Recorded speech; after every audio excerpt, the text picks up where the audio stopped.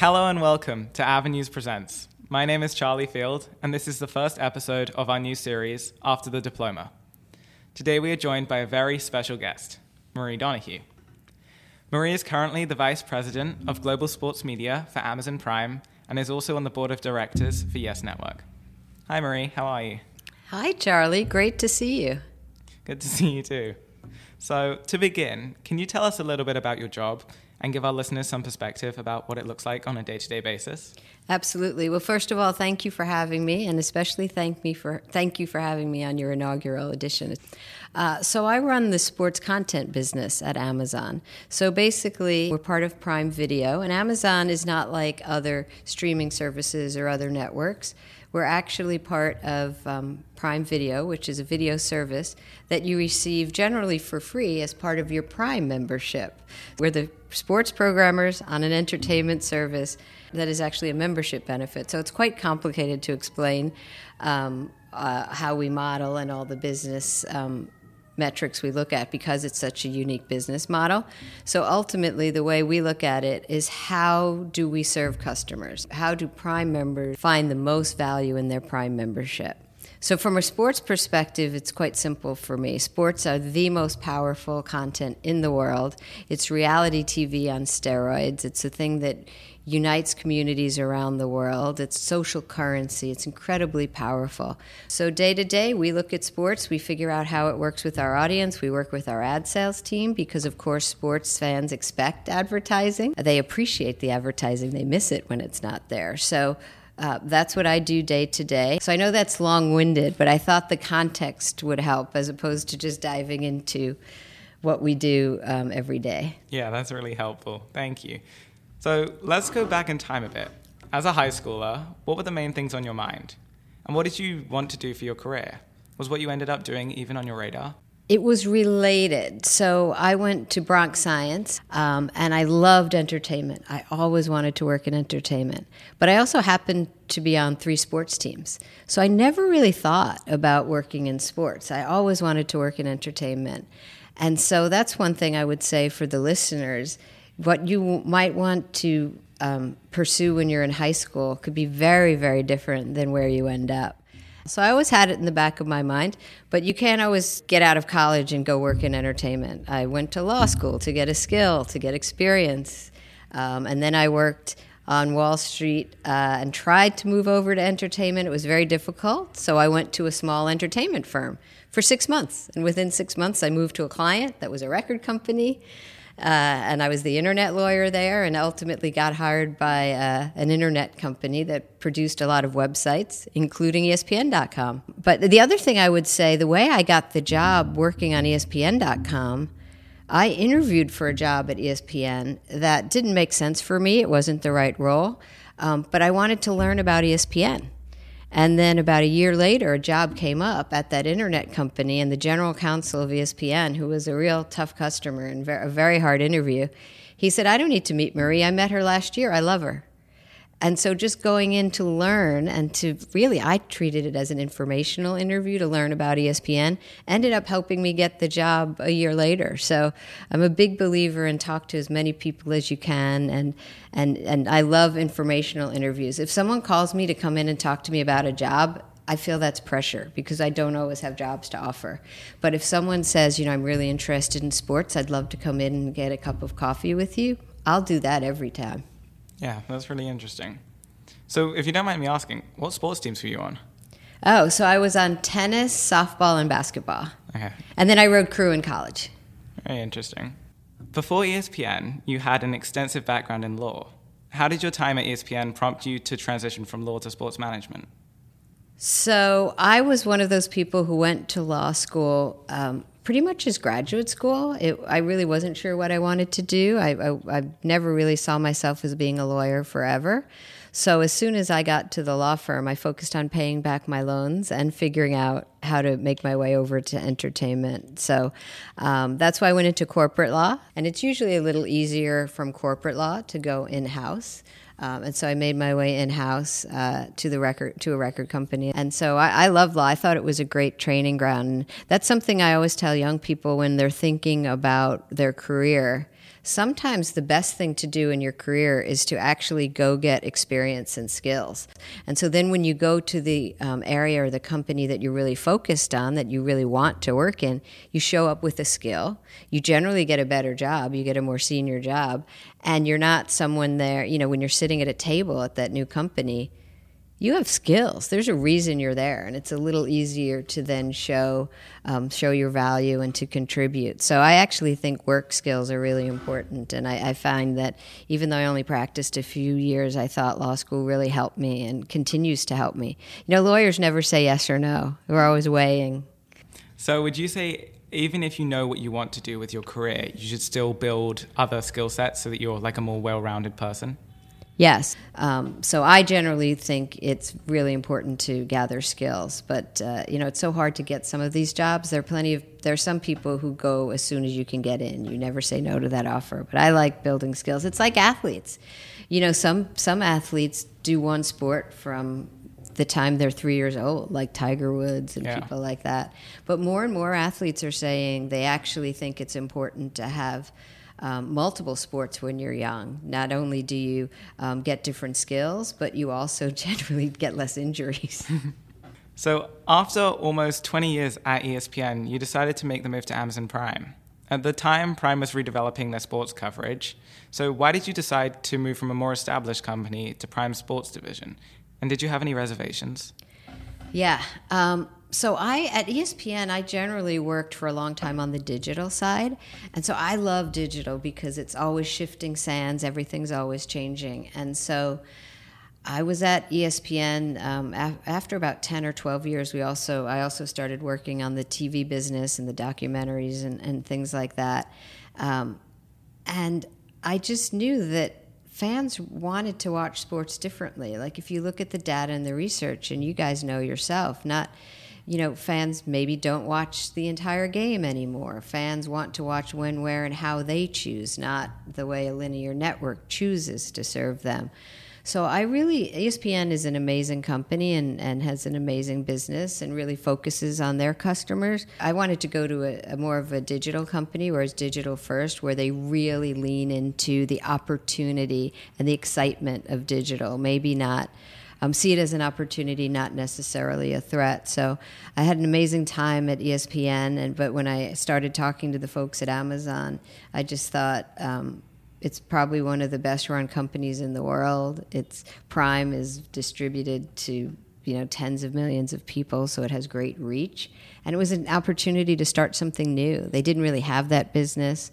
I was able to hire a whole new team. I'm a lifetime student, so it was an opportunity to get my MBA in Amazon, to just learn a whole bunch of different skills, and I've really enjoyed it. So that new start kind of excited you? Absolutely. So you've also been named one of the most powerful women in sport by Adweek. You're on the Impact list from Variety, and have been called a game changer by Sports Business Journal, as well as many other prominent achievements. What do these successes and titles mean to you? Especially as I've been in this business a long time, they don't really mean, anytime someone says something nice to you or gives you an honor, of course, you're gratified and appreciate it and think of all the people who contributed and helped, because no one gets these things on their own. So I see them largely as awards and acknowledgement for my team. But as I've been in this business longer and longer, what it really means, what's become most important to me, is that young women see me get those awards and understand that there are women out there, there are women in sports who have acquisition authority. There are women who look like them, who have, I just think it's really important. I think in everything we have to focus on representing the population as a whole more, and I think that's something I'm particularly passionate about in sports. So I really just see it as hopefully encouragement to people coming after me. So you work in a demanding and fast-paced industry. What would you identify as the main challenges you face today? Yeah, I think in media right now, nobody knows how it will look in a few years. And I think things are just changing so fast. You know yourself, like how many streaming services do you have? In sports in particular, there's more content than ever available, but it's harder to find. It's more expensive. So I think those are all challenges that we work on, but I actually find them exciting. Like the most exciting thing for me is to work on hard challenges with smart people I like. I don't see it as a negative. I see it as great opportunity. So it's opportunities with challenges as technology advances. Of course, yeah. But, if there are no challenges, it's hard to make a difference. No one wants to just go in and do the same thing every day. Yeah, exactly. So what would you say is the most rewarding aspect of your job? The most rewarding aspect is probably the people, the teams I've built over time. And I had the opportunity to do that at ESPN, a bunch of different teams. And I've built a great team at Amazon. Like I said, I love working on difficult things with smart people that I like. I'm just a passionate believer in sports and the power of sports to unite communities. I'm really passionate about sports in the lives of young people for health and community camaraderie. I'm really passionate about what it means for girls. I think it helps in body image and helps their confidence. And it's quite practical. There's a great Price Waterhouse study that's probably several years old now, but I think like 90% of the women in the C-suite, which is the top executive offices, competed in sports. And there's a reason for that. Sports teaches you so many things in life. It shows you how to work hard. And even watching sports is a way to unite people. So working in sports is an amazing opportunity that I never take for granted. Yeah, I think that sense of unity builds such like an amazing and conjoined like community. Absolutely. So during your time at ESPN, you went from senior director to executive vice president. Could you share with us your experience in climbing the corporate ladder as both a woman in a male-dominated industry and in general? Sure. Well, like I said, I started on the digital side at ESPN, so there was a challenge in that we didn't have as many women as I would have liked. But I also thought it was helpful in that I came up through the digital side, and at the time it was a very traditional linear broadcast network. And so sometimes I don't even think they saw I was a woman. I think they just saw me as, someone from the internet, from the digital side. So it was actually an advantage, I think, to not focus on my gender as much. When you're not in the majority, and a lot of times you're the one woman in the room, still shockingly the one woman in the room, there's opportunity and there's challenges from that. When we walk out of the room, everyone knows who you are. People never forget the one of anything in the room. So I found that while I always want to increase the numbers, I don't let it get me down. I feel like there are so many challenges and barriers that are put in front of you anyway, especially when you're outnumbered in those rooms. Don't make up additional ones. So I've actually found that pretty empowering, and always make sure I mentor and stay close to folks. And the other thing I'll tell you, especially working in content, we're a smarter business and make better decisions when we have more people in the room. I remember we used to always, ESPN used to do this thing called the body issue, which was, people posing in limited clothing and stuff. And so they'd always come to me and say, is this offensive? But which was kind of silly and annoying, but at least they were checking with someone. And when you get into like racial issues and political issues and things like that, I ran 30 for 30 for several years. And whenever we had touchy topics, we did OJ, Made in America, won the Oscar for Best Documentary. Wow. It was really, number one, we had a diverse team. And number two, we really made an effort to even increase who we had viewing that film, because you want to have the maximum, the broadest perspective on your projects, because you never want to, you want to be as sophisticated and as insightful as possible. And we all have limited views. I'm a New Yorker who lives in LA. It's silly for me to think that I understand everyone in this country or every other country. It's a passionate topic for me, but I don't let it get me down. I try to use it as an opportunity, as an advantage. We need to have sports and people who look like our employee base and like our population. So you can also use it if you're outnumbered. You do get a little bit of a louder voice sometimes. And that kind of goes back to the sense of unity. Like, whenever you're working in a team, you want to hear every perspective so that you can work together to make it better. Absolutely. I also think what's really important in sports right now is we all understand we have to show more a broad set of sports, and I think women's sports is growing. What we really need are the people making the decisions to represent the population and to represent sports fans. And with that, what advice would you give to aspiring women joining the business? I would do it.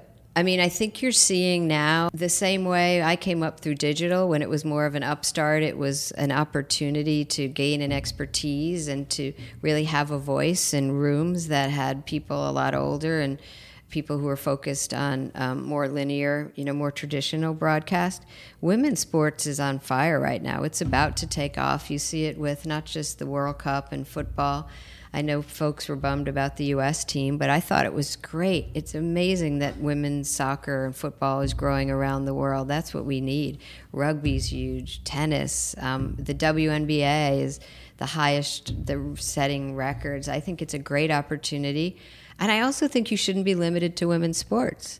I think those voices are valuable in everything. I mean, men's sports only succeeds because women watch it. You want the biggest audiences. Yeah, and I know right now, coming from a UK perspective, that the Lionesses, England's women's team, is on fire. Like, everyone in the UK is obsessed with them. They support them almost as much as I would say as they do as the male team, which is really refreshing to see. Yeah, and I think they're really good and they won, which always helps. But I also think it's just, we need more storytelling. We need to understand these characters. That's why people love sports. And so I think we can all play a bigger role in consuming more of the sport, but also consuming the stories and producing the stories. And so, the Lionesses are great. So finally, if you were able to give your younger self 3 pieces of advice, with the knowledge you have today, what would they be? So the first one, and I always give this, it's the golden rule. Like I've always known the golden rule: to do unto others as you would have do unto you. And I've always tried to do that, but I would even emphasize even more how important that is.